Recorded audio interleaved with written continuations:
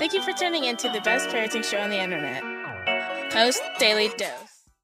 Facebook family, welcome to another episode of Post Daily Dose with me, your trusted parenting advisor, faithful guide and servant on the healing journey. What's my name? Big Papa Brian Post. Happy Manic Monday to everyone. I hope you had a fantastic weekend. Was able to relax a fair bit, and you're moving into the rest of the week. The beginning of a new amazing week. Aren't we blessed and grateful to see another day? So today I'm going to talk about a question from one of our posties who has teenagers that are going into a reunion with their biological father. And Ronnie Sue asked me maybe just what to be on the lookout for when going through such a transition. And I think that, I'll start off by saying that we need to be aware of just that. This is a transition, and it is an emotional transition. So there are several things that are likely to happen, which, as long as you see them, as long as you're looking at them, as long as you understand, it should not be an issue. First of all, with any transition, anytime we encounter a novel event, we perceive that event as a stressor, as a threat, until deemed otherwise. Comes from Bruce Perry. Hey, Georgia Phillips, I love you too. I miss you. Wish I could see your sweet face there in Virginia Beach. Hope you're doing well, Georgia. So anytime we encounter a novel event, we perceive that event as a threat, as a stressor, until deemed otherwise. So this is a major transition. Now, here's the thing with transitions. When we go through transitions because they are stressful, we are also prone to emotional regression. When you combine that with biological adopted children who are about to be in reunification with their biological parent, you are likely to see some regression. Now, this coming without understanding or without me knowing what their history is and what their experience was with the birth father before coming into the home of the adoptive family. Now, I don't know how long, I don't know the age they were adopted, how long they've been in the adoptive placement or any of that stuff. I'm just telling you foundational level things that, number one, there's gonna be some regression. So we're talking about a 17-year-old, a 15-year-old, and a 13-year-old. Jason says, hey, man, I'd love to connect with you whenever you have time. Hey, all right, Jason, I'd love to connect with you too, brother. You can just shoot us a message, info@postinstitute.com, or send me a Facebook Messenger message. So 17, 15, 13. If we go back and we think about the time when the trauma occurred for these children, what age was that? What was the trauma they experienced? Because they have a great likelihood of regressing back to that emotional age. So the things you're going to be looking at after you go through this transition which is emotional, this transition which causes regression, is you're probably going to be looking at an increase in some behaviors. Those behaviors could be shut down. Those behaviors could be anxiety. Those behaviors could be clinginess. They could be agitation. It could be the child's, any number of the three, sleep more.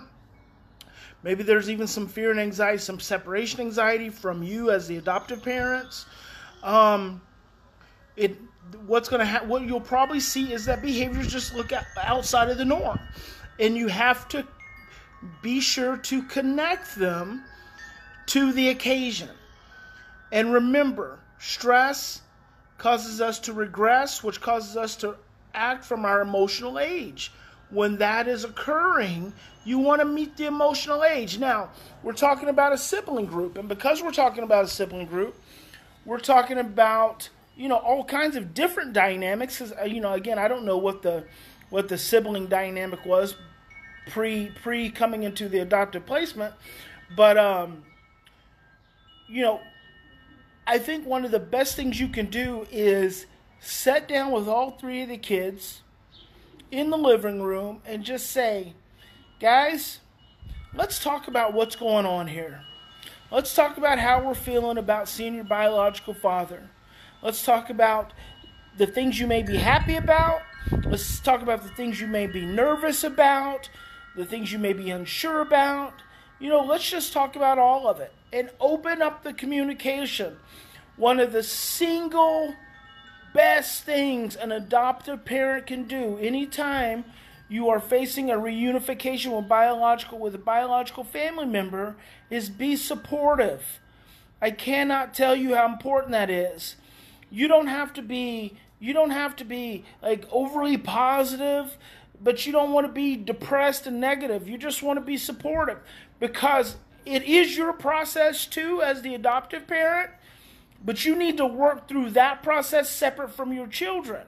You need to be the parent and be supportive of them as they go through their process, because this reunion, it can go well or it can go to crap. There's so many instances where there are biological family reunions that do not work out very well, and even if they work out well in the initial stages, the long-term sustainability of the relationship, the research odds are against it. So that can bring its own ball of what's a ball of? It's not a ball of worms, can of worms, ball of yarn, its own ball of chaos is really what it is. Because if that biological family member has not really matured and has not really grown through the circumstances that led up to the placement to begin with, then your children may yet to have to face another fallout of abandonment. They may again have to face the fallout of a biological parent who wasn't able to step up and do what needed to be done in order to really fulfill the responsibilities of being a parent. So then as the adoptive parent, you're going to have to put those pieces back together. But the way you put those pieces back together is just by processing, by talking about it, by understanding, by listening, not passing judgment, just being there and being supportive. Now, another big piece, and I just mentioned this, is as the adoptive parent, you're bound to have insecurities about the reunion yourself. If you're a marital couple, talk to one another about it. Process. If you're a single parent, find a friend that you can share your concerns and your fears and your worries with. And when it comes to your children, it's okay to say, I'm worried, guys, because I'm worried for you. I don't want you guys to be hurt, because that's how any parent would feel about any new situation their children are going to go into.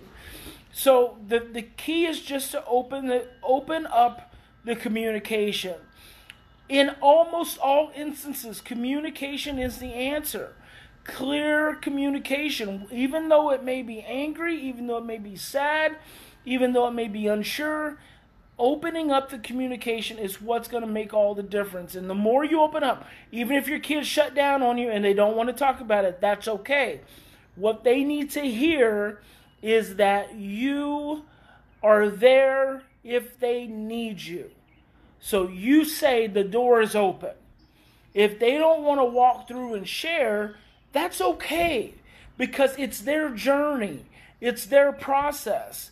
But you want to be supportive, and you've got to be equipped and ready to deal with the fallout, because it may be a great thing, and the biological parent or the biological family may have been able to pull themselves together and really get their act together, or it may not, and you've just got to be open. And at the end of the day, it doesn't matter how much of reunification happens, your child is still your child, and you don't stop being their parent. That doesn't change.